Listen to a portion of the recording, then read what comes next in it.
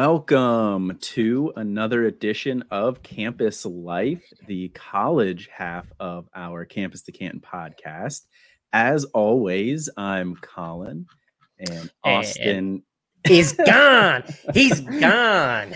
He is gone. Austin is off of the Amalfi Coast right now on his yacht on vacation. He said, do not bother him. But with me today is Chris Moxley, one of the founders of C2C at Chris Moxley 19. Chris, I appreciate you joining me and filling in for Austin while he's away. Absolutely. I've been trying to get on the show for a while. I've had the like you in the off season, y'all do your predictions or whatever. I've been on one of those for like 5 or 10 minutes, but I'm actually getting in the show now, and all it took was Austin gallivanting around the world, which is very common. So it is. Yeah. You know, this has been a recurring theme here.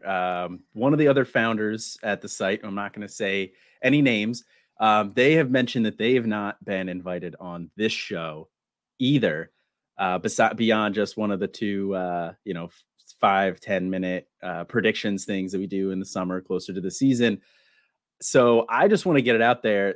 This is not on me. Campus Life is the one that Austin runs. He's typically the one who invites guests. So I did not realize that this was going to create any, animosity at all and a little bit of, jealousy for asking you on. But I just want to point it out that it's not on me. That's true. I have been on Canton Bound, though, which is, I mean, that's your responsibility. It is. So yeah. I do know it's not coming from you. Mm-hmm. Yeah. I know exactly where to point my finger. Yeah, the other person has also been on Canton Bound as well. So, again, not on me. But no, very innocent. In fairness, I will say that Austin disappears from Canton Bound more often than I disappear from Campus Life. So I do have to get more guests to fill in for Austin. So not only is he not inviting us on, but he also is skipping out on the other show at a much higher rate. Gotcha. I mean, your words. I'm just not mine. I was just speaking the facts. Actually, I'm just laying out the facts here as well. Just kind of, if you go back and somebody were to add up the episodes that he missed and the episodes that I missed, I don't know what the tally would be, but I have a pretty good idea of who has missed more shows. Facts, no opinions. Exactly. That's all we bring on this show. And I am bringing on Chris Moxley here to talk some CFF in your C2C leagues here. Austin and I have both said we're not CFF experts. We've been dabbling for a few years now, but we are far from experts. So we're bringing you on, talking some CFF. We're going to talk some non-obvious offenses we're targeting for production this year. We're going to talk about some CFF-only players who are too cheap right now. And then we're going to talk some CFF-only players who have some underrated Devy potential, a la, Tajay Spears and Tank Dell. Maybe these guys go a little bit earlier than we're thinking come draft time when they come around here. But before we dive into that, Chris, I know you're the housekeeping guy on Devy Debate. I won't make you do that here today. Oh, thank God. Check out campus2canton.com, our parent website. Things are really picking up over there here this off season. Pre-orders for the CFF guide are live now. So you can go over there, pre-order the CFF guide for $20, and it will be in your inbox on July 1st, the minute it is released. You guys have been cruising through that CFF guide. How close are you guys to done? You guys got to be just about wrapped up, right? Putting some finishing touches on. Finishing touches. And we have a couple player profiles still left to write, but we've knocked out 133 teams. I mean, the team has been really, really fantastic. I mean, so many great people on our CFF team that have contributed to that guide that it's going to be really good, I think, this year. Nice. Love hearing that. That's one of my favorite to read every year. And we talk about that, Austin and I, where, like I said, we're not as well versed in CFF. So this is really beneficial. It's also a really nice breakdown of all, was 133 teams now? 133 teams. Yeah. No, we try to provide the depth chart and key statistics and all that in addition to player write-ups. I think we're even talking about some changes we want to make for next year to make it even better. I think we're going to have an expanded analytics section this year. So a lot we keep trying to iterate it. And I think that the team is working super hard to get that stuff together. So it's been a fun process. Absolutely. Yeah. I'm excited for it. I like to get a sneak peek occasionally. If you guys drop something, Jared dropped something in the Discord this weekend.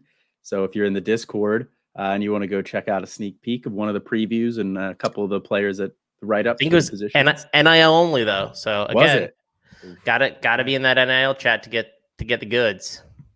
You do. All right. Well, the CFF guide going to be released on July 1st, but the Devy guide, freshman supplemental guide, those are both available right now. You can go purchase those over at the site. I know there's a lot of supplemental drafts kicking off, some Devy drafts kicking off. I have one starting in 2 weeks in one that Austin runs, a Devy draft. So I will be using that guide for that draft. If you have a draft coming up, go get your copy of the Devy guide, the freshman supplemental guide over at the site for $20.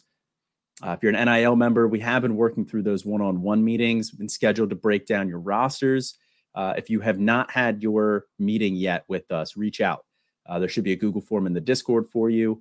We'll get that scheduled up. But I think we are through most of those, right? You've been helping out with some of those? Yeah, I've been on some good ones. I just love talking. I kind of go on and I'm like, hey, here's a guy who's not going drafted in like 60 rounds. This is why you should take him. That's kind of my role in it all, and some strategy conversations. But I have a ton of fun with those every year. I just think it's a really cool opportunity for us to interact with our NIL folks and really have some fun roster conversations, as well as just being able to get to know them. A lot of people in that NIL chat are really good people, and they're all really knowledgeable college football fans. So it's just fun, honestly, to talk. And it's some of my favorite conversations that we have each year. Yeah, I'm really excited. So I haven't been on any of those yet. I've been slacking. May was a pretty busy month for me, and that's when we had most of those. But I do have one coming up next week. Big Memorial Day fan? Yeah. We huge Memorial Day fan. A lot of plans. Yeah, do something to kick off the summer, But I'll be on one of those, so I'm excited for that one. And then lastly, we are now partnered with Home Field Apparel.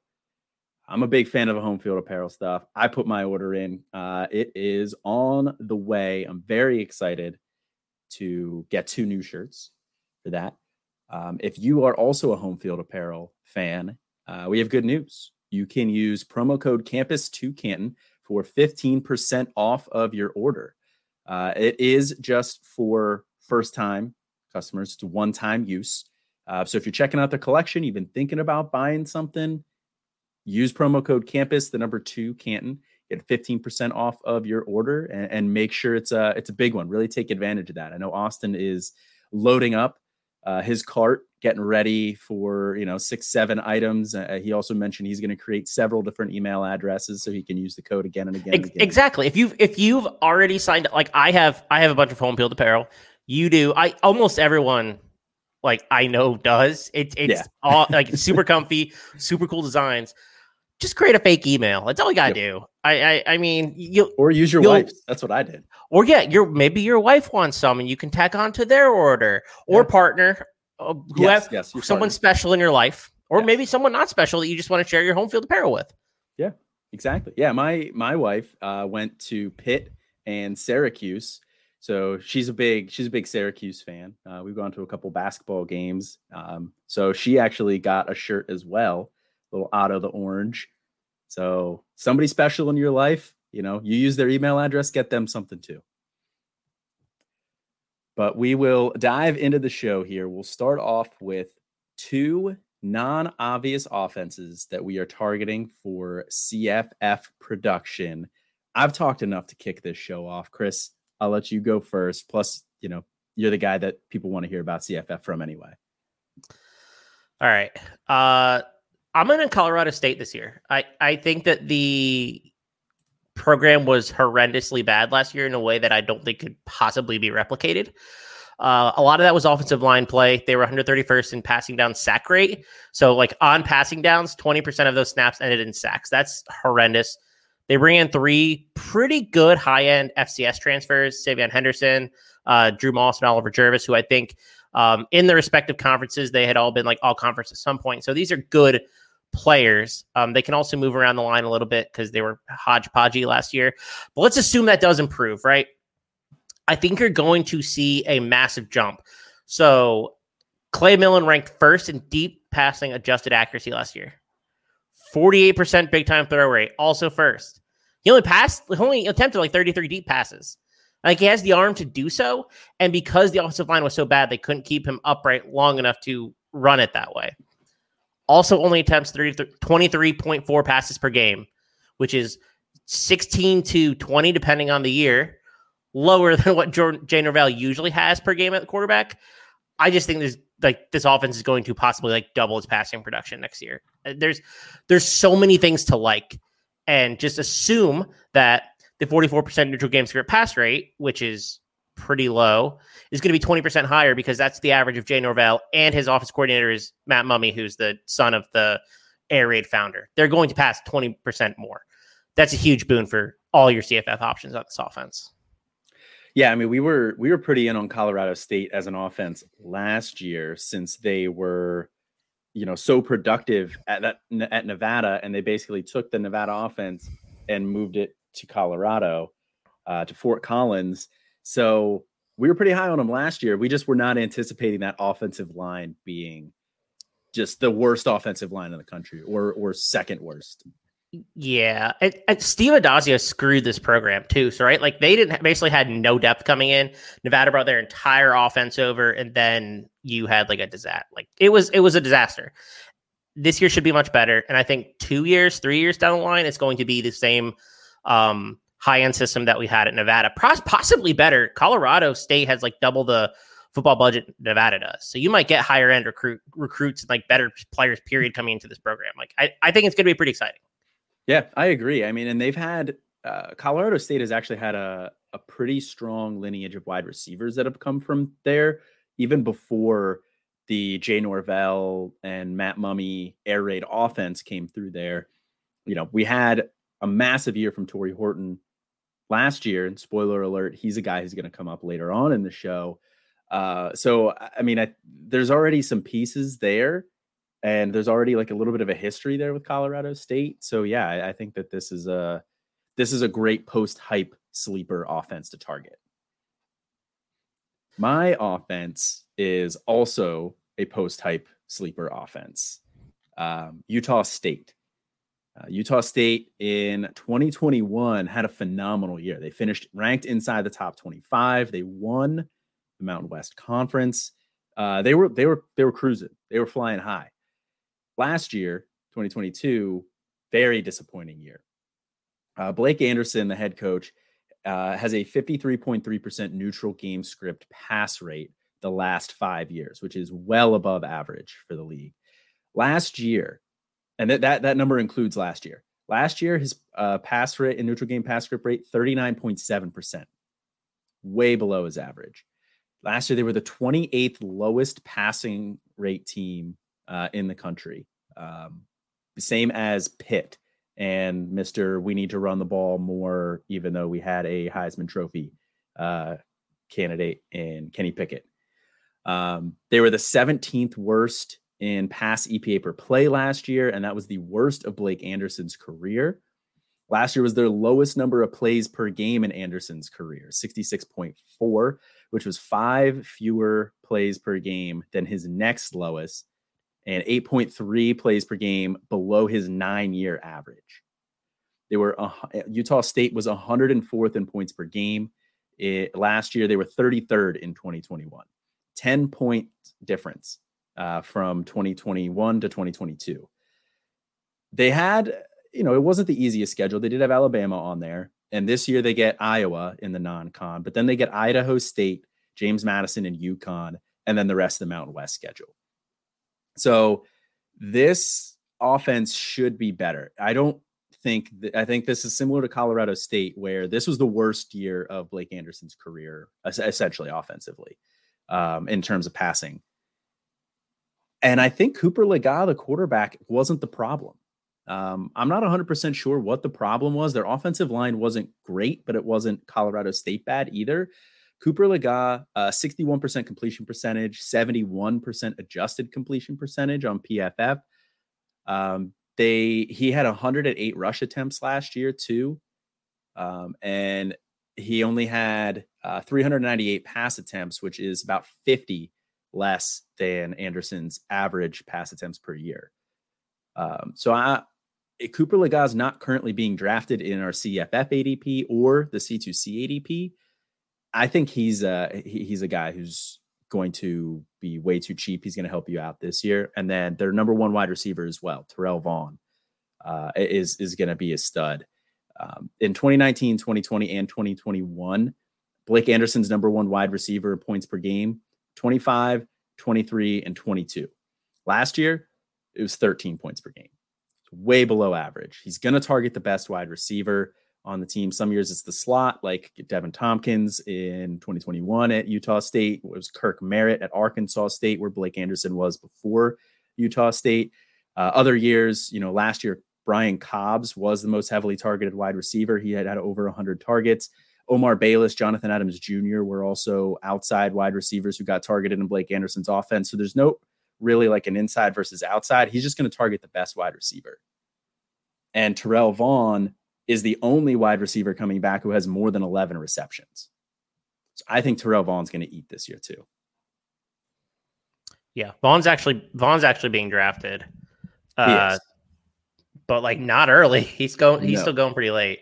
Yeah, 147 for CFF ADP, which is in the 12th round. Yeah, no C2C ADP. It's good value. Yeah, I'm targeting this offense here. I think I don't think there's any way they're going to be worse of a passing offense than they were last year. Yeah, and I agree. I'm with you. I think Legas wins the job. Not Levi Williams stinks. So yeah, Levi Williams, Wyoming transfer. I mean, is he even like a real quarterback? He just kind of runs. Oh, somebody say that about Cooper Legas. You better watch your mouth. He did run 108 times. He did run 108 times. True. Very fair. But like I said, Legas wasn't that bad of a passer. No, he's okay. Yeah. He's fine. He's fine. Yeah. Who's your other offense? San Jose State. So we're all Mountain West themed today. Oh yeah. Apparently. And I didn't realize that until now that like I have a lot of Mountain West on here. Still have a lot of Mountain West on here, by the way. So this San Jose State team has basically had one of the best defensive lines, I think, in the group of five for the last handful of years. Viliami Fehoko and Kyle Harmon were both three-time all Mountain West first teamers. They lose those guys, and they lose another defensive lineman. So they lose their three best players. They don't really replace them with a ton of experience. The defense, which was really good, basically held back the offense is the thesis of this argument, right? The offense wasn't great last year, 87th in EPA per play, 72nd points per opportunity, but they took a step back, and we probably should have seen it coming, and we didn't, because we were ranking Chevan Cordero extremely high, and he finished quarterback 33, and I think we should have kind of seen it coming, maybe. They lost four offensive linemen who had been there for a really long time heading into 2022. They bring back 8 linemen who played 120 plus snaps and 5 who played 530 plus snaps. And they bring in 2 players who were injured. I think you're going to see a lot more productivity out of this offense, possibly forced productivity too, because I think the defense is just going to hold them back a bunch. So like hold them back as in defense, hold them back, but probably good for the offense. I think it's going to take a huge step back. So I like Cordero. I think he's going to pass a lot more. I think the offensive line is going to be a lot better. He lost 300 yards to sack yardage. So you're going to see, I think, at least some of that come back. That should help him. The players on this team I'm pretty interested in too, right? So we already know that we like Justin Lockhart, who's the wide receiver one. I think Charles Ross is kind of interesting. He had 20 targets in his 4 games prior to injury. He should have the full-time slot role with Jermaine Braddock leaving. We also like Dominic Mazziotti, who had like 186 yards and 3 touchdowns on 28 targets in 5 games. So, I mean, his 5.6 targets per game in his last 5 would be third among returning tight ends. So, like, he's going to be heavily involved. He doesn't block. 85% route participation rate for Mazziotti. So I think there's a lot to like about this offense. Yeah, so my question with Mazzotti is he somebody that's going like way too cheap in drafts right now? Because he's not somebody that I really even had on my radar earlier in the offseason. I know Froton wrote a piece on tight ends recently. Eric Froton of NBC Sports Edge wrote a really nice piece on CFF targets, tight ends. And I've heard you guys in the CFF chat float that name around, but he's not somebody that I have ranked. Is that a mistake on my end? I'm actually the only one who has him ranked in the CFF ranks as well. Tight end 53, and I actually think that's way too low. I didn't even he will be moving up my ranks based on the research that I did, which was essentially when you have 28 targets in your last 5 games, I'm going to move you up. They run a bunch of 2 tight end sets. Like that's kind of a really big part of Kevin McGiver's scheme, which is also the second year for this entire offense learning this scheme. So I think that there's improvement from that aspect as well. But a lot of 2 tight end sets. Sam Olsen also plays a lot. I'm not really worried about it as much. I really like Mazziotti. Definitely at tight end 53. Okay, interesting. Yeah, like I said, this is. Mazziotti is definitely somebody that I'm too low on, but I'm with you on the rest of the San Jose State offense. You know, you say Cordero was a guy that we were hyping up a little bit last year, and you know he wasn't he was maybe a little disappointing, but he was solid. I think he could have a big year this year too. And then Justin Lockhart, I'm definitely in on, and Lockhart's a guy available in a lot of C2C supplemental drafts. I've scooped him up in a couple places this offseason. Yeah, I like him a lot.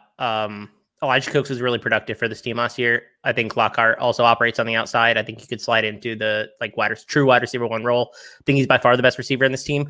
Although I wouldn't sleep on Charles Ross, depending how deep your league is, because I mean he was involved and they want to use him in the slot. Okay, good to know. Charles Ross could be the number 2 guy that we're looking at there in that offense.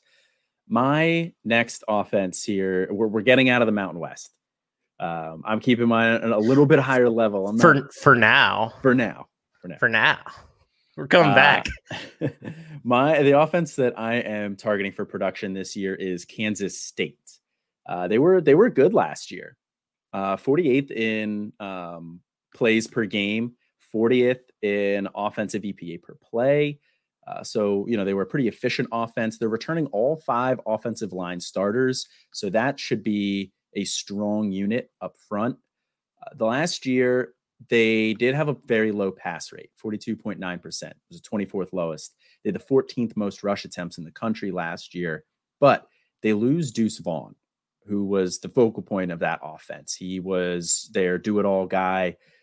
He was the guy you wanted for CFF because they really consolidated those touches through him. But he's gone. Colin Klein, the offensive coordinator, is a former quarterback.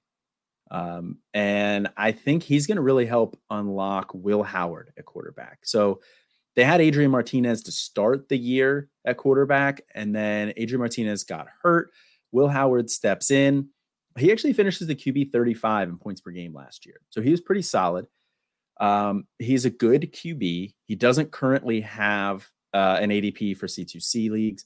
CFF, he's going at 192.2, the QB 55 off the board, but he was efficient last year. He's 0.41 EPA per play, which is above the magic line on our charts for a 3rd-year QB. So that was a good number. You like to see that. And then 8.85 adjusted yards per attempt, which was also above the magic line on there too. And that was with a lot of checkdowns to Deuce Vaughn as well. So I think they're going to open this offense up a little bit more. They're going to give Howard a little bit more control. I don't foresee them running at the 14th highest rate in the country again. They also bring in Keegan Johnson, the wide receiver transfer from Iowa. I've talked about him before, so I'm not going to go too in depth, but he's a guy that I like for CFF and a guy that I like for Devi.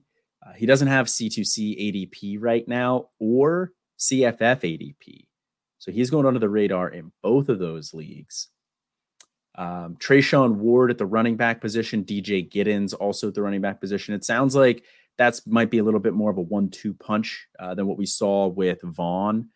Ward is going as the RB59 in C2C, 148.3, although he has not been drafted in May or April. And in CFF, he's going as at ADP of 58.8, RB22, although that has dropped in May.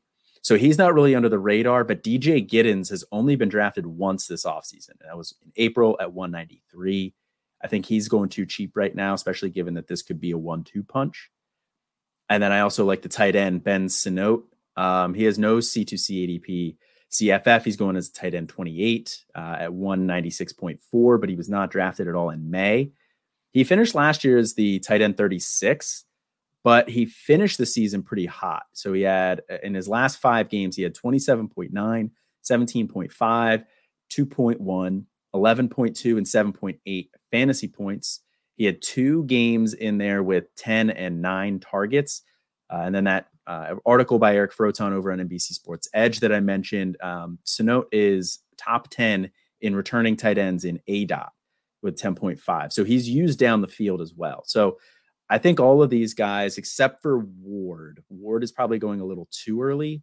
The rest, I think, are going to be values. Yeah, and I think it's pronounced Sanat. I actually don't know if it's Sanat or Sanat, but I'm just going to go with Sanat because that sounds right. Roll with it. He's listed as a fullback in a primary position as a fullback in Fantrax leagues right now, by the way. So like it just make sure that you're keeping an eye on that because he shows up as gray. You're like, what position is gray? It's fullback. He okay. Traditionally played like more of the H-back role. His number's 38. So like I think you put it all together. That's kind of what the dealio is. But yeah, I like him too. RB tight end in a couple of the ones that I had seen him in. So eligibility. So make sure he has tight end eligibility. He definitely does. Just make sure that there's not a weird rule in your league about like primary position and whatnot. Like that can mess you up. But yeah, he goes in a lot of the best balls that I'm in, which are like 2 tight ends. But he's definitely a player that needs to be drafted higher than he is. Yeah, and like I said, I didn't dive quite as deep. I kept a little more surface level with Kansas State, but that is an offense that I think should be pretty productive this year. But in terms of players who are too cheap, we talked some offenses, but who are some CFF players who are currently going too cheap right now? And I'm assuming a lot of these guys won't have ADPs in C2C startup mocks that we do since it's only 20 rounds. So we are kind of using some CFF ADP with this.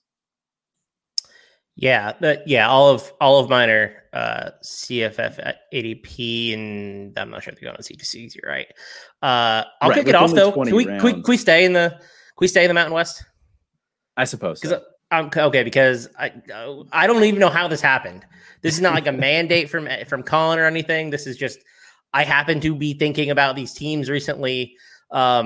Writing some stuff on the Mountain West, and like they all came to mind. And I think the conference overall is underrated. And I have a theory about that, which is essentially like nobody watches these teams play because they play so late at night that like you're not actually watching these players score massive points. You just see it in the morning, and it's like a good point. And there's an element of like cognitive dissonance about the Mountain West. Anyway, I'm going to Hawaii, and I'm going Braden Shager, way out there. Yeah, oh yeah. I think Shager, who goes quarterback, he's ranked quarterback 68 and he goes quarterback 71 in our ADP. So pretty close. Year 2 of the air raid. So last year, they really didn't get to implement a lot of the concepts that they wanted to under Timmy Chang. And he talked about that extensively in spring. He's like, we actually got to do what we want to do this year. Ian Shoemaker came in from Eastern Washington last year. Like he's an air raid guy. They were 50s. Their neutral game to pass rate is 52%. It should be 60 plus, despite it being like them ranking 30th. They should be passing like 8 to 10% more a game, just based on the fundamentals that A, of the air raid offense, and B, what Shoemaker did. Shoemaker also ran a really fast offense. Like pace and tempo was really important to him at Eastern Washington. They ranked 9th in plays per game versus the FBS in 2021. So like I kind of like slotted it in. It's like they're top 10 essentially pace, what his offense did at Eastern Washington compared to it would have done the FBS. 1-to-1, you know what I mean. But last year they ranked 105th in plays per minute or plays per second. And that was like really low compared to what they want to do. And I don't think they had the system down to the point where they could actually run, like, not thinking about it, like 27 seconds, 22 seconds between plays. They just didn't have the personnel, the implementation to do so. So I think we're going to see a bounce back from Shager. I think we're going to see a bounce back from this whole offense. There's a lot of pieces that I want to be investing here, especially at value. Receiver room, Jalen Walthall and Jonah Pinoque. I'm a Pinoque fan. I know a lot of people also like Walthall. I think both are draftable. And then the running back position is someone that might come up later, perhaps more Mountain West and Hawaii. Maybe. There might be a little more Mountain West talk on the way as well. I like the call with Shager. He's a guy that I was looking at last year. I took him at the end of drafts, real cheap. But like you said, it just they didn't have the time and the personnel to be able to run what they wanted to run. So I know a lot of people, and I dropped him in 1 or 2 leagues, but I know a lot of people have dropped Shager. So he is very likely available in your supplemental drafts. And he's the perfect quarterback 4-5 for your team. Yeah. Like the upside is tremendous if the offense clicks and actually runs an air raid system. You know, Hawaii's defense stinks. They're 18-point dogs to Vanderbilt and 10-point dogs to Stanford to open the year. Like these offenses are going to have to freaking throw. So if it clicks, you have a player who's going to be passing 40 to 50 times a game. Just saying. Perfect upside quarterback for your bench. Exactly. And it's not even, there is an element of if it clicks, but we've seen Timmy Chang run this offense effectively before. So himself, he ran it himself. I don't really have too many questions as to whether he can get this clicking in year 2. I think this is going to be a big jump up for them. And you know, like I said, there may be a little more Hawaii talk coming later on. Is QB 71 too low for Shager? Way too low. Yeah. I mean, he should probably be going in the 40s, right? Quarterback 45 ish. Yeah. I would say so, especially for CFF. For C2C, I think, probably like 50s to 60s. Because I mean, I think he has 2 years left, right? Oh, don't get me started. Sure he might have 3, but I think he definitely has at least 2. Okay. I'm so bad. I'm really bad with the players who are not in the with the COVID stuff. Oh man. But yeah, you could get more than 1 season out of him, even if you want to treat it as 1 season. Like I still have no issue drafting him where he goes, and probably a little bit higher because he just he goes around 20 to 25 of the CFF best balls on it. Like that's a great value. Yeah. The quarterback that I think is going too cheap right now, Byron Brown, quarterback for USF. He got in last year as a true freshman, 2 starts. At the end of the year, in his first start, he went 21 of 25 with an 84% completion percentage, which broke USF's freshman record. 243 yards. He had no touchdowns, or no interceptions, 3 touchdowns, and he had 12 carries for 76 yards and a touchdown on the ground as well for 35 fantasy points. The next start, 13 of 20. 65% completion percentage for 140 yards, a touchdown and a pick, 15 carries, 109 yards and 2 touchdowns on the ground as well. Did have 2 fumbles, so 3 turnovers in that game, not great, but he had 26 fantasy points, and that's what we care about.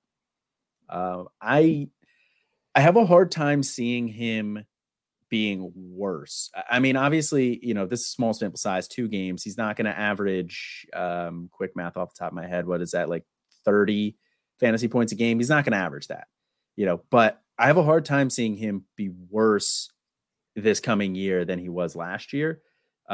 Just in terms of the offense. I mean, Alex Golish comes in. It's from the Josh Heupel tree. It's probably going to take him a while to implement that offense. Like, I don't think that offense as a whole is going to be particularly good this year. They don't really have the pieces, kind of like we were talking about with Hawaii. But Byron Brown was effective in a bad offense last year. I think he can be just as effective in at least a good scheme. USF's going to be bad as well. So there should be a lot of volume there for him. Now, there is like a quarterback battle in air quotes. Jerry Bohannon is still there. He was the starter last year, but he got hurt at the end of the year. He has not practiced this spring. And Byron Brown sounds like he has the leg up. So you'll have to monitor Bohannon, but I do feel pretty good at this point about Byron Brown seizing that role. And, I know if you want to treat it like 1 year, I think he's going to have a good year this year. But if you do want to look ahead, Byron Brown should have 3 years of good production, and especially once they get that Alex Golish, Josh Heupel type of an offense instituted. Byron Brown right now going in CFF ADP QB 69. Nice. 223.5 overall. So he is very cheap. I liked what the offense did last year under Travis Trickett. And I think some of the same elements of that scheme are going to be here this year as well. And so I don't think the adjustment is going to be super, super drastic for Brown, which is going to help a lot because you have to learn a new offense, but not to the same level of going from like whatever the heck South Florida was for the last 5 years under Jeff Scott. So I am tentatively excited about Brown, and I think he's going to win this job. Jerry Bohannon sucks. Yeah, Jerry. And he's hurt. You're right. And he's hurt. That's probably a better reason. Yeah. I think the biggest problem, my biggest concern is probably the fact that both of their top wide receivers transferred out. And Joe Horn's son, Jimmy Horn Jr., and Xavier Weaver. So both of those guys transferred out. So I'm not exactly sure who the guy is going to be there, but I think this offense, we've seen it in a number of different places be efficient with kind of, revolving pieces at the wide receiver position. So I think they can be okay this year. Yeah. And a lot of his upside comes from rushing anyway. Right. So, I mean, you probably just need competency at receiver. That's not asking that much. I'm just saying. Yeah. Yeah, I agree. So who's the running back you have that you think is going too cheap right now? Listen, I'm staying in conference. This is a Mountain West On show brand. now. Yeah. Malik Sherrod. I'm actually surprised how late he's going. I've been taking him way above ADP, and then I looked at our ADP and I was like, I probably waited a couple rounds on him. He's currently ranked as RB 49 in CFF, and he's going RB 107 in CFF, which I got to double check that because that can't be right. And then I did, so maybe I need to triple check it, honestly. But Jeff Tedford, who's the head coach right now, was the one who hired Kalen DeBoer. The ideology in terms of offensive approach isn't that different. I mean, I think Kalen DeBoer is a much better coach at this time of their respective careers, but Tedford already been there, and we can glean a couple things about his process and the ideas that he has.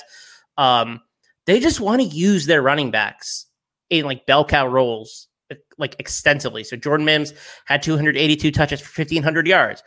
Ronnie Rivers averaged over 22 touches per game for his career. Sherrod is essentially stepping into that role. He was heavily involved in the spring game, especially in the receiving game. He had a 25-yard touchdown, I think, on the first drive.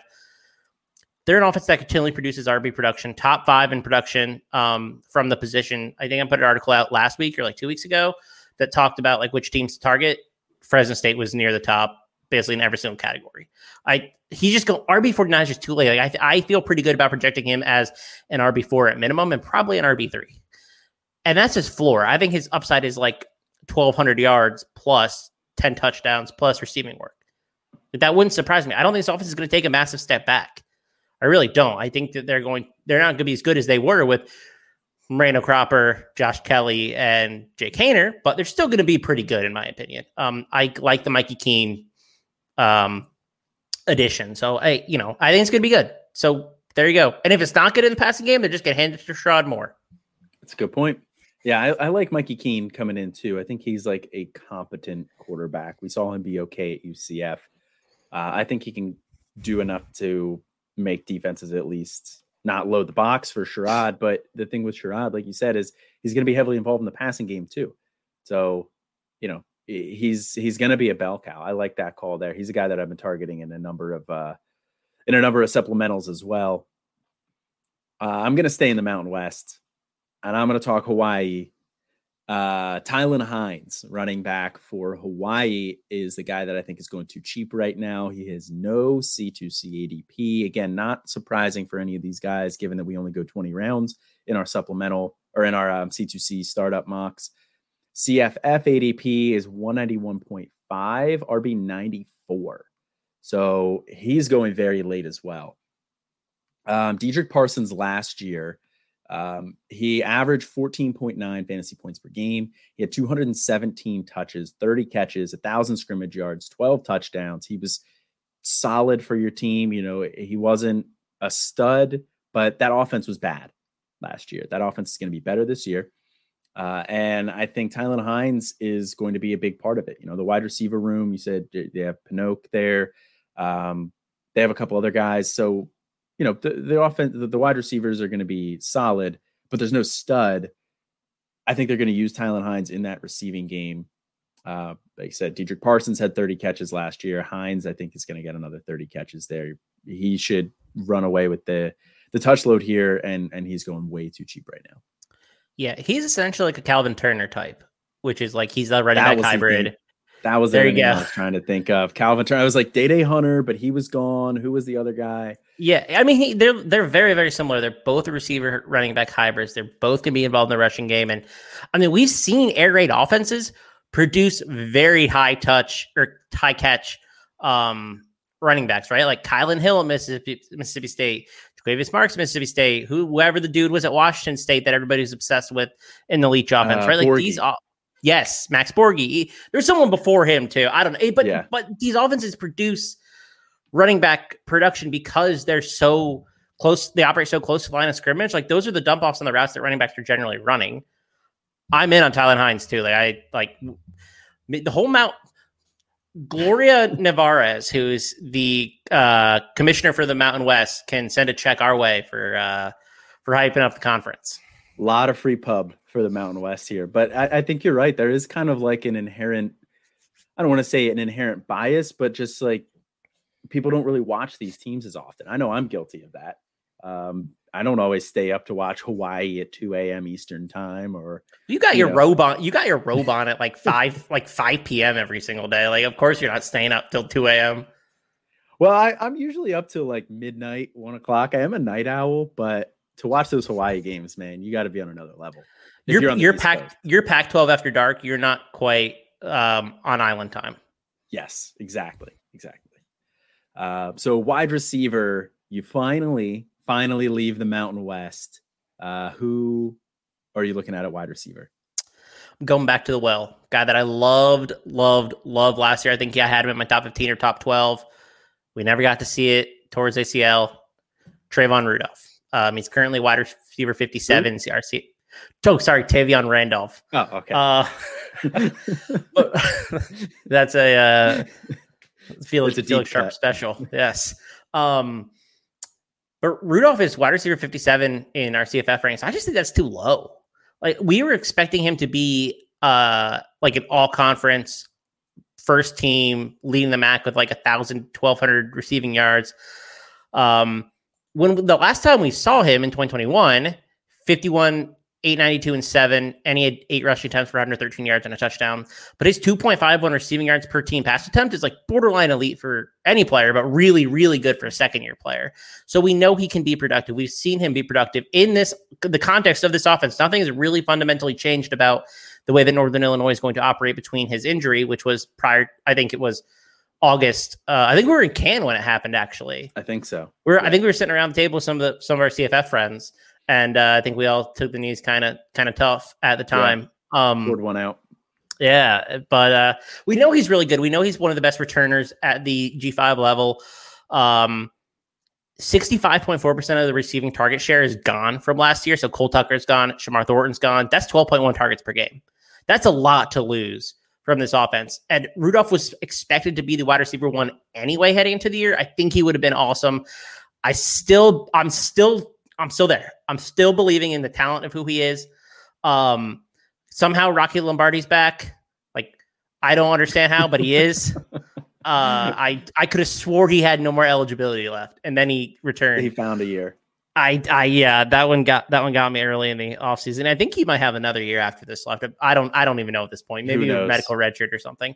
But I really like Trayvon Rudolph. I think that we're going to see a rebound season from him, and I think there's reasons to be excited, especially at his price point when he was being ranked like 40 spots higher last year, and he should be recovered from his ACL, which was Almost a year ago. Almost a year ago. Yeah, it'll be more than a year by the time the season starts. And Rudolph was getting some Power 5 buzz too at some points last offseason, right? Was that or was that this past offseason? I think it was last offseason. I mean, he's a really talented player. Yeah. Extremely talented player because he's so good in the special team game. Like, didn't surprise me that Power 5 teams were sniffing around. Yeah. Yeah, my wide receiver that I think is going too cheap right now is Will Pauling, wide receiver from Wisconsin, transferred in from Cincinnati. He followed Luke Fickell. He is currently going as the CFF wide receiver 155, and he has no ADP in C2C.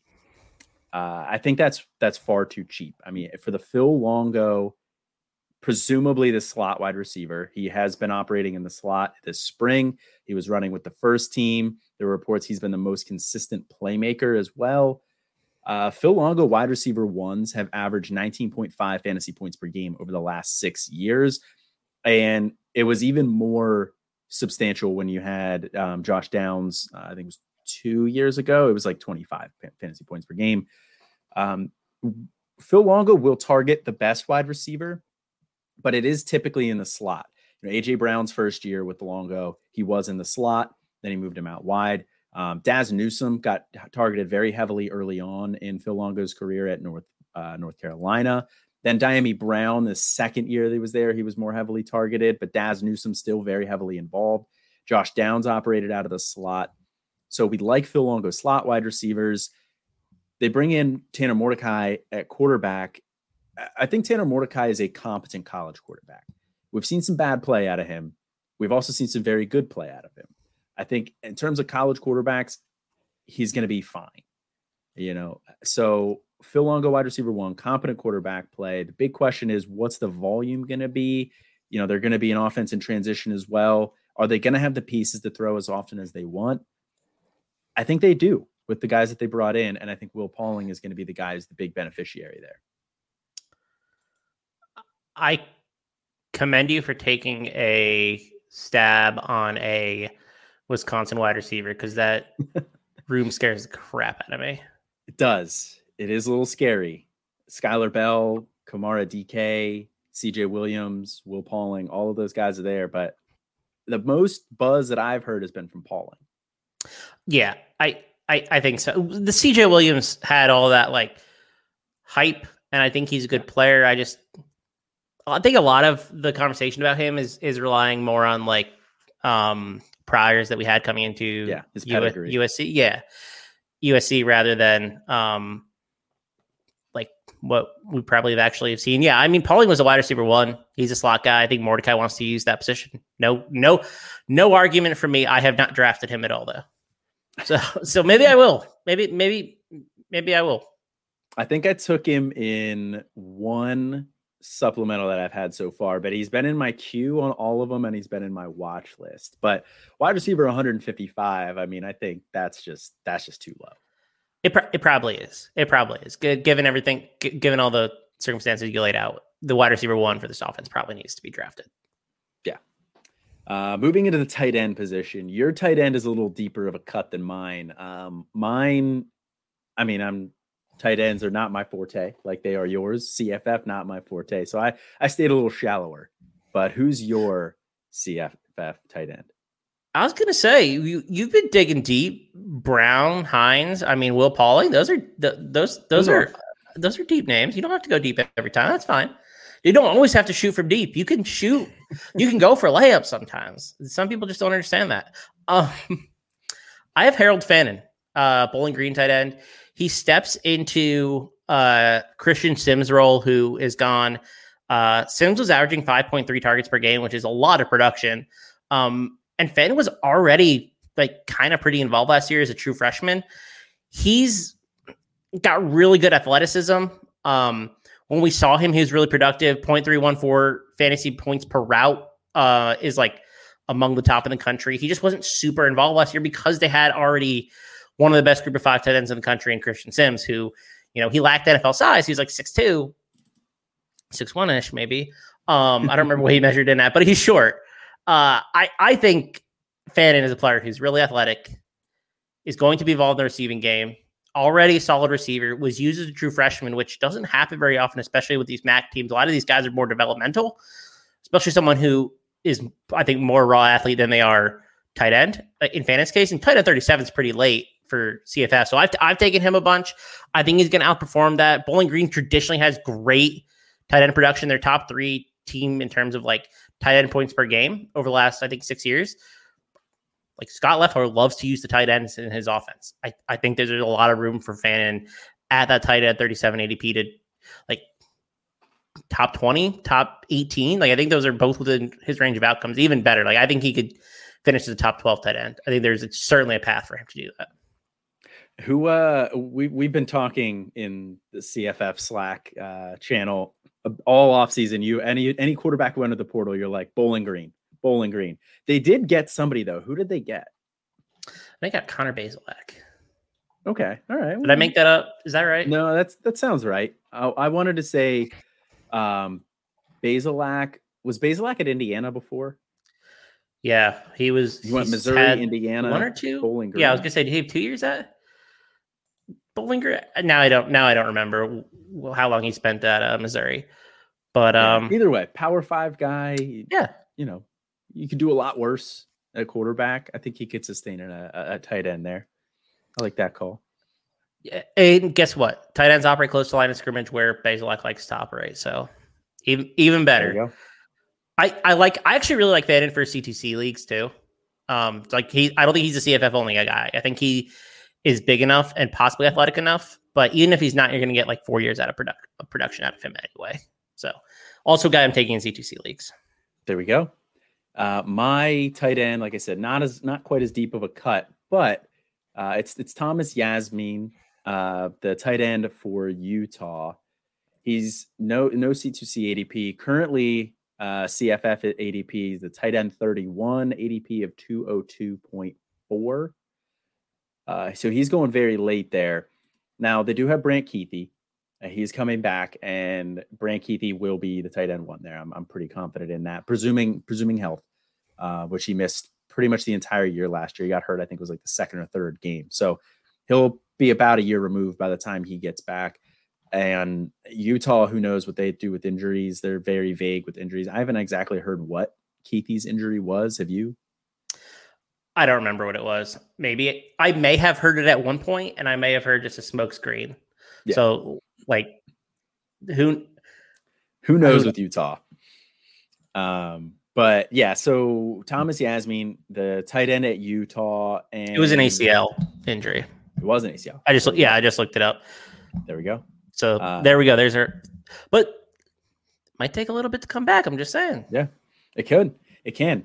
So he'll be, by the time the year starts, he'll be still under a year removed from that. Yasmin could, get a jump on it. But even if he doesn't, Utah uses multiple tight ends. Like Andy Ludwig, the offensive coordinator for Utah, is the tight end guru for offensive coordinators. He's done it every place he's been. That article I was talking about before that Eric Froton over at NBC Sports Edge wrote about CFF tight ends, mentions it and breaks down his history, Andy Ludwig's history. But even if Keithy does come back, in 2021, with Keithy and Dalton Kincaid both healthy, both of them had over 35 catches, over 500 yards, and they had 6 or more touchdowns each. Keithy went 50, 6'11", and 6. Dalton Kincaid, 36, 5'10", and 8. Thomas Yasmin is bigger. He is 6'5", 248. Keithy's a little smaller. He's a former Australian rugby player, and he was very, very dynamic last year. He only had 13 catches, but he had 5 catches over 20 yards, 3 catches over 40 yards. 300 of his 301 yards, 195 of them, or 64.8%, came after the catch. He forced 7 missed tackles on those 13 catches. He was used inline out. He was used inline 49.7% of the time. He was used in the slot 42.9% of the time. So he's used in a variety of different ways. He had 6 touchdowns last year, which was 1 every 2.7 catches. That's not going to be repeatable. Nice. He's a monster in the red zone. He has dynamic yak ability, inside, outside threat. I think this is a guy who can be very productive for your CFF offense. And I think he also has some NFL appeal as well. I think the NFL is going to like him. So I like Yasmin a lot. I do too. I think he has NFL upside. Nate Marquise pulled this stat, so I want to make sure I credit him on this. But only 2 tight ends in the country last year had multiple 60-plus yard receptions. Brock Bowers, Thomas Yasmin. Ooh, we know he's an athlete, right? But yeah. And it would make, what is he, a 5th-year player, 6th-year plaar? I think 5th. Yeah. So, but it would make sense though if you've never played football until you're like 18 years old, and you're a rugby player your whole career, that it might take you a little bit to adapt to a position that there's a lot of nuances to. I also like Yasmin a lot, and I would have put him here, but I'm also in a couple drafts, and so maybe trying to sneak him under the radar. But yeah, there's room for 2 tight ends to be top 12 options in this offense. Yeah, I completely agree. I've scooped him up in every supplemental that I've been in so far, and I'm going to continue to aim for him. I'm probably, honestly, the only thing that's going to change is after saying this, I'm probably just going to take him a round or 2 earlier than it would have gone. You're gonna have to. This show moves ADP like nothing I've ever seen. Austin's not on the show, so we'll see if Austin seems to be the one who influences ADP a little bit more. But that's true. Austin says something, and now it's the gospel. I'm fine with that though. I'm confident in my takes. I'll stick to my guys. I have Thomas Yasmin as my C2C tight end 21. So I like him a lot, and he is my Devi tight end 16. Oh, so I'm very high on him. I think that's good. Yeah. All right. So we ran through one player at each position.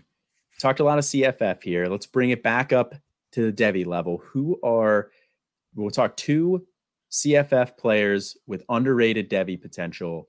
I'll kick it over to you first, and I really like the name that you put down here. Yeah, I mean, I've been talking about Michael Pratt having Devi potential, I think, kind of all offseason. I just think he's the type of player that teams are going to fall in love with, like the same way they fell in love with Will Levis. This dude just happens to play the G5, and I don't think they're that dissimilar, to be honest. I think people are going to look at Pratt and say, this dude's a gamer. Like, look how he willed his way into that USC win last year.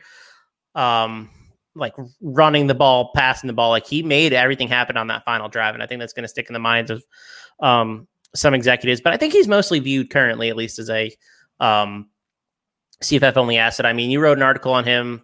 I did. At the end of honorable mention. Yeah. At the end of last week. I think he was the first name that I noticed wasn't in the guide.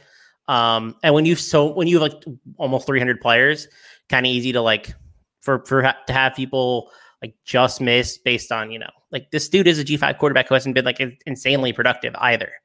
But yeah, I really like Michael Pratt, and I think that depending where you're going to get him in drafts, like there's upside there for him to go day 2. I'm not saying that because everybody goes day 2, like you. Yeah.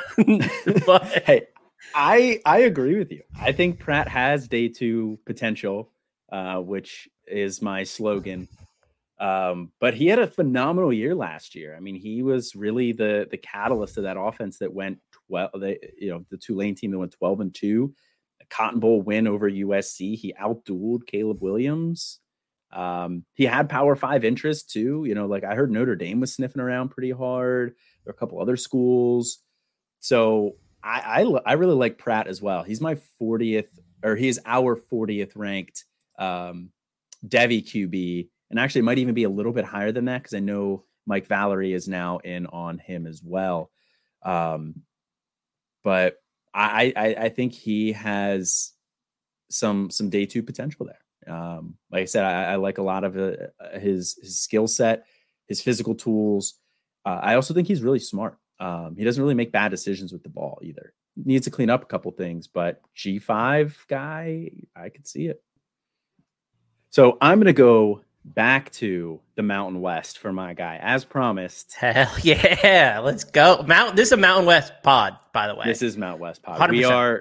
Campus Life is now a Mountain West podcast. The other guy, it's a CFF only guy that I think has some underrated Devi potential, Torrey Horton, the wide receiver for Colorado State. He's 6'2", 180 pounds, so he's got good size. He plays out wide, 81% of his snaps out wide. He's got good speed. He's a good athlete, and he's a good deep threat as well. He caught 53.1% of his deep passes. So, you talked a lot earlier on about how efficient Clay Millen was as a deep passer, and I think Torrey Horton had something to do with that as well. When they had time, they connected deep. I mean, he had all 8 of his touchdowns came on deep passes, 756 yards on deep passes, all those stats coming from PFF. He's also pretty dynamic, too. He returned kicks last year. The last 2 years, he's forced 11 and 15 missed tackles. He absolutely smashed the receiving yards per team pass attempt metric last year, 3.51. And then even in his freshman year, Torrey Horton's freshman year, receiving yards per team pass attempt 0.94, which is it's pretty much on the line that we look for on the graphs, the magic line of a top 24 wide receiver for in the NFL purposes. And he did that while playing with Romeo Doubs, who is a NFL wide receiver for the Packers. I think he was day 3 guy. I want to say he was round 4, round 5. So he did it with plenty of other talented wide receivers there. And he is the guy last year. He's going to be the guy again this year. He's going to smash production wise. We talked about it at the beginning of the show, how Colorado State is going to bounce back. And if they do, Torrey Horton's going to be a big beneficiary. He seems like the type of guy who's going to go to the Senior Bowl. I think he'll do well there. And like I said, he's pretty athletic, so I think he's going to test pretty well. I think we're going to hear some Torrey Horton buzz this offseason, kind of like a Rashee Rice, Tank Dell type of a guy. I like that call. And I don't remember if y'all talked about it on here. I heard somebody else talk about it with Horton as well, but I think he's getting that recognition. And I think he should. I think I'm really excited to see. I think he could have, he already had a really solid year last year. Would it surprise you if he had 1,200 receiving yards and 10 touchdowns? Not at all. I don't think so. I mean, I project a massive step forward for this offense. So part of that is me, but I could absolutely see him being one of these statistically best receivers in the country. So I am very much here for that. Yeah, I think the CFF team, I know you guys are very high on him over there. You guys, he's a first rounder. Yeah. He's a top. He's what, top 5-ish? He might be even higher. 10? I think he's for some of us. He's wide receiver 3 behind Malachi Corley and that dude from Ohio State. That's pretty good, Marvin Harrison Jr. Yeah. Mm-hmm. No Roma Dunze there though. He's better. He's top 5. Roma Dunze's top 5, top 7. To be fair, so I think I have McMillan and Roma Dunze in my top 10 or top 12. So hey, I am eating a lot of crow on the. That's not why I came on this show, but I am eating crow on the Jalen McMillan stuff and Roma Dunze stuff. All right. Well, who is your next CFF only guy who's got some Devy potential? December 27th, 2022. Someone who co-hosts this podcast said, I'd be pretty shocked if he goes day 2. Guess who's getting a bunch of day 2 buzz right now? That is Antoine Wells Jr., Juice Wells, wide receiver at South Carolina, 6'1", 6 foot, 207. That new wide receiver build that the NFL loves so much. He's elusive after the catch. He's great with the ball in his hands. Juice Wells is around 4, round 5. CFF guy. He's got NFL upside. He's going day 2. I legitimately think that he's a round 3 receiver, if not a round 2 receiver. I think he's going to have a massive year this year.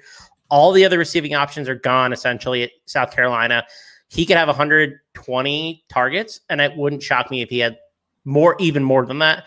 Going to be heavily involved. I legitimately think that he just has the build that the NFL really likes. I think he's going to go day 2, despite what Austin is saying in that tweet. Just to I'll name names, whatever. Yeah, call them out. In case it wasn't clear who that was exactly. But they knew it wasn't me because I don't tweet. That's true. But yeah, I mean, I still think he's going to go day 2. Brandon Lejeune had a really great piece on him on his David Dashboard channel as well. A lot of people are talking about him, and I think that it's deserved. I mean, he transferred up from James Madison, and like straight to the SEC and was awesome. Like that's pretty hard to do. And I think that as he gets adjusted, we'll keep seeing that. He is not the perfect receiver. He is not somebody who's going to wow with his route running. I think he struggles a little bit getting separation, but that's not really his game. And I don't really ever expect it to be. Good athletic receiver who can make some contested catches and do well in space. Like that's who he is. And I think that that's a really good profile and someone that I want to invest in. And he's going to get 1 billion targets. So CFF upside is certainly there. Yeah, I mean, I think the rest of the community hasn't quite caught up to where the CFF guys have him. CFF community has him in terms of what the expected production is going to be this year. But South Carolina lost a lot of their running back production. So it really wouldn't surprise me if they turn a little bit more pass heavy this year, probably more out of necessity. But they also have Spencer Rattler, who, say what you want about him, he's still a good college quarterback. And like you said, Juice Wells has that profile that a lot of teams are kind of looking for nowadays. The, quote unquote Deebo Samuel profile, where he's, going to take some short passes. He's a yak guy. Many are saying, many are saying Spencer Rattler is saying that Antoine Wells is his Jamar Chase. Whoa. Okay. Just say he said that coming out of spring, said that that's the kind of relationship they have, and that's how the offense wants to use him. Could do worse. Take that for what you want. But yeah, I think Juice Wells, that I think he's going under the radar right now as well. I'm not ready to say definitively a day 2 pick, but I definitely think there is day 2 potential. Everyone has day 2 potential. I'm going to say he's a day 2 pick. Hey, no tattoo bets on that one. No tattoo. I know where that was going. Confidence. I know that where that's going. Nope. I won't go there. Yeah, no, I mean, I could definitely see it. I'm not going to say no shot like somebody else might have. But my last guy here that I think has underrated Devy potential, Preston Stone, quarterback for SMU. He is going to be the starter this year with Tanner Mordecai gone. He came in at the end of last year at times before he got hurt. But he was fairly productive in the games that he got in. It was, really like one start and then some minor other spot work, but he offers something in the rushing game as well. He had 2 rushing touchdowns last year. I think he is going to be productive this year for CFF. I think that most people are kind of on that train as well. But I think Stone has some Devy potential. He's a little short at 6'1". We've seen short quarterbacks, get taken early lately. So the NFL isn't quite as concerned with height as they used to be. But it is, a red check on his profile. But Stone's mobile. He can get outside the pocket. He can rush for a little bit. Like I said, when he breaks contain, though, he does try to keep his eyes downfield. So he's always looking to throw. He's got a good arm. As a passer, he's really good in the short and intermediate areas. He overthrows deep receivers. So he's got to work on that. He's got to work on his ball placement a little bit. He'll take chances on passes. I think we could see a really nice year out of Stone this year. And then I think he could get some late day 2, early day 3 type of buzz. But he'll be eligible next year. I think he has another year though, if he wants it. I think he might have 4 years, including this year. 4. Redshirt in 2021. Oh yeah. Okay. He only played 3 games. Played 6 games last year. Then what? That's 3. So he's got 3. So he's got 3 years. 3 after this one. I mean, I don't think he's declaring after this one, but in 2 years, no. And he's 6'1", but he's not like 185 like Bryce Young. He's like 6'1" and like 210, 215 ish. Yeah. So I just wrote his profile up for our CFF guide 2 days ago, yesterday. I had some pretty nice things to say about him as well. I like him as a player. I think he's a pretty good dual threat. Yeah, and he's the highest rated recruit in the modern era for SMU. Obviously, we're not counting the pony excess and post death penalty. Yeah. So he was a pretty highly rated recruit as well. So he had offers from like all the blue blood. Yeah, so like he just went to SMU. Yeah, he's from Dallas, I think. So he went to like a smaller school there, like Paris Episcopal or something like that. He was in like the private school division in Texas. Yeah. But I mean, people really like him, and he's definitely gonna be better than Tanner Mordecai was last year. Mordecai was kind of a disaster at times. So I think Stone will be better at least. Yeah. If Stone hadn't gotten hurt, I think he would have kept that job until the end of the year. I don't think he would have given it back to Mordecai once he took it over. Yeah. Right. That is going to do it for us here tonight. Talking a lot more CFF than we normally do, but I think that was needed. It is campus life. I'm just saying, like we don't talk about Honolulu a whole lot or San Jose State a whole lot. Yeah, a lot of Mountain West talk. Yeah. I honestly don't know how that happened. It was not intentional, but again, we're I mean, I don't want to speak for the other co-host who's not here, but I think we're willing to become the official representative of the Mountain West, if for a small fee here and there. Call us Gloria Navarez. Yeah, I'm on record saying I'm a shill. I will. I'll support just about anything that pays me. So absolutely. Yeah, and we don't even need much. Just let us go to some games. That's all I ask for. That'd be cool. I don't need financial compensation. Fly Campus Can out to Hawaii for a handful of home games this year, and we're set. Yeah, I don't even have to go all the way to Hawaii. I'll go to San Jose. I'll go to San Diego, or they're not in the Pac-12 yet, right? I don't even know if they officially got asked to go to the Pac-12. Okay. I know there's the rumor floating around. Okay, but yeah, there's still Mountain West. I'll go to San Diego. Yeah, I mean Fresno. I'll go to Fresno. Watch a couple games. We are easily influenced. Very flexible. So just give us a call. Yeah, exactly. But that's going to do it for us here tonight. Chris, appreciate you coming on and filling in for Austin while he is away on his yacht. He is not going to be back for Canton Bound. Cue shocked face. I will have a guest coming on for that one as well. And it's not a C2C person. It's somebody outside of Campus to Canton. So stay tuned for that. But stay tuned to the rest of the podcast on the channel here as well. We got Chasing the Natty on Mondays, Campus Life on Tuesdays as you're listening to this. Back to Devi coming out on Wednesdays. Devi Debate Thursdays, Canton Bound and Future Freshmen on Fridays. And then we got the official dropping on Saturdays. So we got something for you every single day. But until next time, I'm Colin. This is Chris. And have a good one.